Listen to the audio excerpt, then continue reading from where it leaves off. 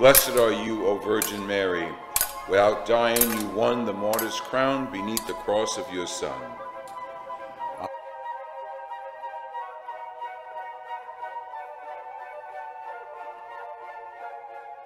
A reading from the Holy Gospel according to John.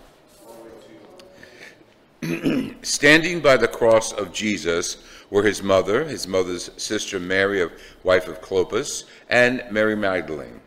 When Jesus saw his mother and his disciple there whom he loved, he said to his mother, "Woman, behold your son." Then to the disciple, "Behold your mother." And from that hour the disciple took Mary into his home. The Gospel of the Lord Jesus Christ. Today we celebrate the 7 sorrows of Mary. What happened was when Jesus was presented, as was the Jewish ritual, to the temple, a man named Simeon, and you know this from Luke's story, predicted that this child would be the rise and fall of many, and that he would break her heart. Well, there's probably not a mother alive whose heart wasn't broken by her child's first fall or first hurt or first pain. But these were different. These were predictions that would follow the life of Jesus. And that was the first sorrow, the prediction that her life would be changed with this child. Then the kid is born in very difficult circumstances in Bethlehem, and they have to leave. They have to leave Bethlehem because at that point Herod was killing all the first newborn boys. So that's the second sorrow. Then he grows up and they go to Jerusalem for the festivities of the Passover, and they're all going back home, and Mary notices that in their caravan they can't find Jesus, the child, maybe 12 years old. So they go back to Jerusalem, searching for him.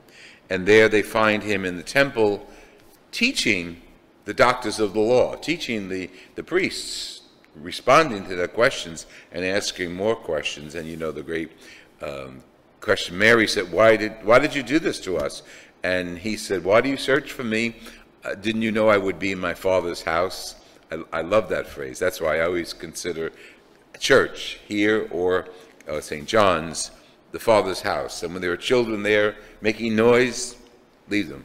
They're singing praise in their Father's house. Then life goes on, and she follows Jesus, as many of the disciples did. And then he's sent to crucifixion. On his way to crucifixion, he's walking what we now call the Via Dolorosa, the way of sorrows. And there he meets his mother. So that's another one of the crosses that she bears and the sword that pierces her heart. Then the crucifixion itself. And you heard today's gospel from John. She's at the bottom of the cross. And the responsorial psalm is very beautiful. Not the responsorial psalm, the Alleluia. Without dying, you won the martyr's crown. She, in a sense, died with Jesus there on the cross. But she didn't, of course. And she's there at the foot of the cross. When Jesus gives John and all of us his own mother to take into our lives, into our hearts. Then the next sorrow is taking the body down from the cross, and I can't imagine what that must have been like. The crucifixion is always very clean. We have very pretty crosses that represent Jesus, but the actual crucifixion was the worst kind of death that the Romans could think of. We even use the word excruciating pain, and it comes from the cross. It was the worst pain. First of all, carrying the cross up to Golgotha, being nailed either in his wrists or palms, probably the wrist, like right here, where the bone could really stick onto the wood. He was nailed. Some were nailed and some were tied. He was nailed. And his feet were nailed also, and we have come to see from Roman excavations in ancient Jerusalem that the nails were through his ankles, and the ankles were on either side of the cross. cross, not overlapping like this, but either side of the cross, to really bang them in there and hold them on to the cross. Because one of the elements of the crucifixion is that when you're stretched out like this, your body couldn't take a deep breath. So actually what Jesus died for, besides his shedding of blood, was asphyxiation. He suffocated. The fluid in his lungs just filled up, and because he couldn't catch a breath, his both feet are nailed to the side of the beam of the cross. Mary's there again, and her seventh sorrow is placing him in the tomb. When we go to the Holy Land in March, we will be there. We will be at the site of Golgotha, site of the crucifixion, site of the burial tomb, and commemorate Via Dolorosa, the sorrowful way. So I look forward to that, and if you're interested in coming with us, let us know. But to be where Jesus actually walked, to be where Mary followed him, is a great experience, a human experience, but a very spiritual experience as well. And we focus on that part of Mary's life today, in which she suffered her humanity. She suffered her humanity for Jesus. And there on the cross, it seals the deal. Mary's being told by her own son, this is it. Take this kid as yours, and John, take this mother as yours. And with that, she becomes our mother. So we commemorate Mater Dolorosa as people who share in our own sorrows. There are so many sorrows in the world, so many sorrows in our own life. Bring them to Mary. Let her talk to you about them. Reflect on her strength going through her sorrows.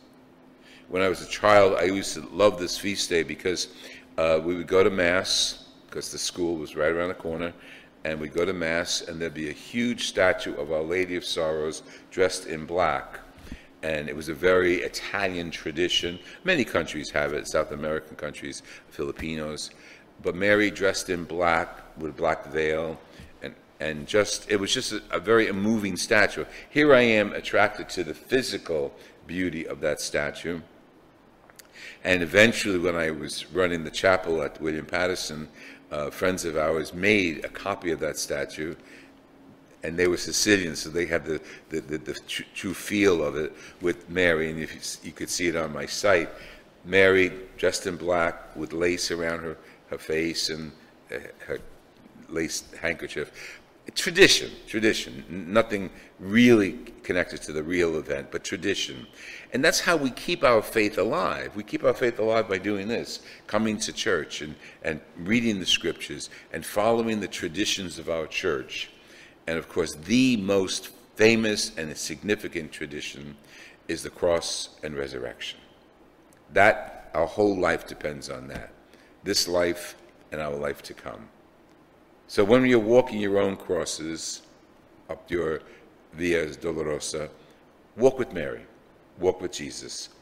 Carry his cross and let him carry your cross.